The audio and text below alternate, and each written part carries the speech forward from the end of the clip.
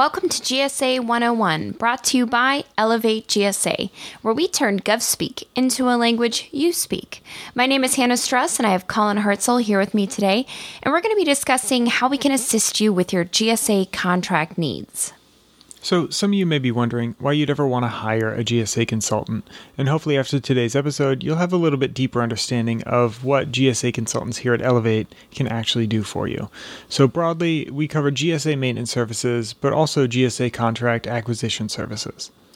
Every GSA firm is a little bit different, so we're going to dive into some specifics.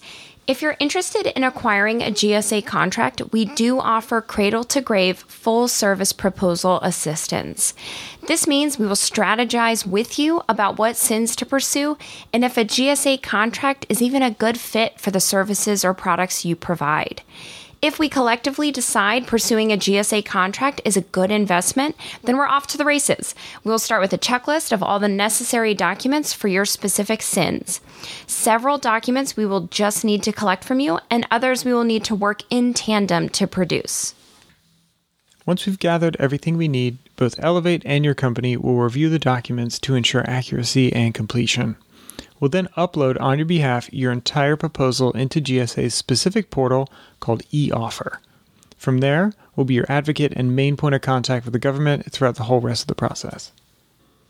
As many of you know, it can take anywhere from 3 to 12 months to acquire a GSA contract.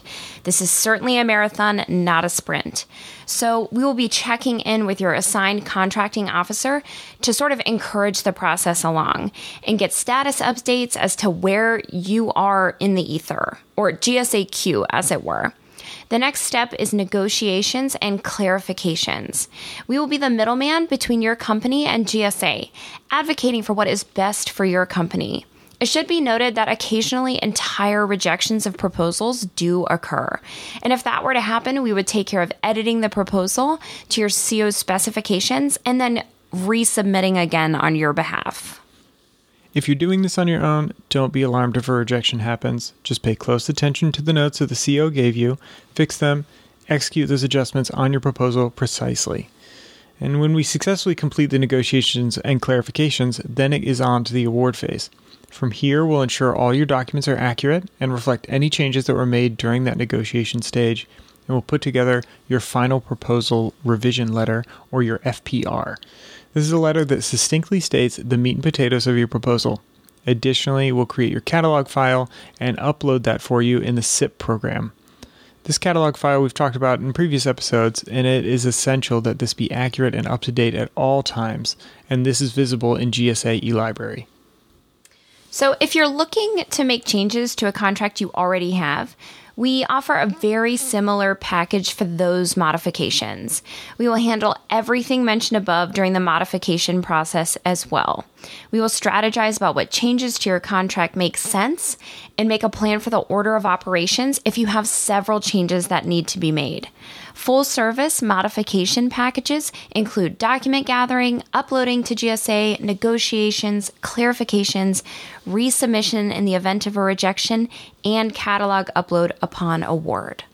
GSA contracts are living documents that need to be updated to stay contemporary with how your company operates. It's important to routinely perform modifications to make sure that you're putting your best foot forward with GSA. You might need to add new service labor categories or new products, or even whole new SINs as your company expands its offerings. You'll also need to regularly execute economic price adjustments to keep up with your commercial pricing increases. Alternatively, you might need to delete old products and services you no longer offer, or make changes to the list of authorized negotiators who have the authority to make changes to your contract. Even changing your company address or your GSA point of contact requires its own modification.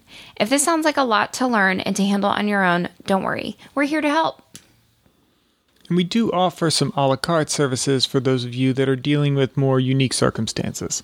For instance, you submitted a proposal or a modification to GSA, but you're dealing with a rejection, you're unsure how to proceed.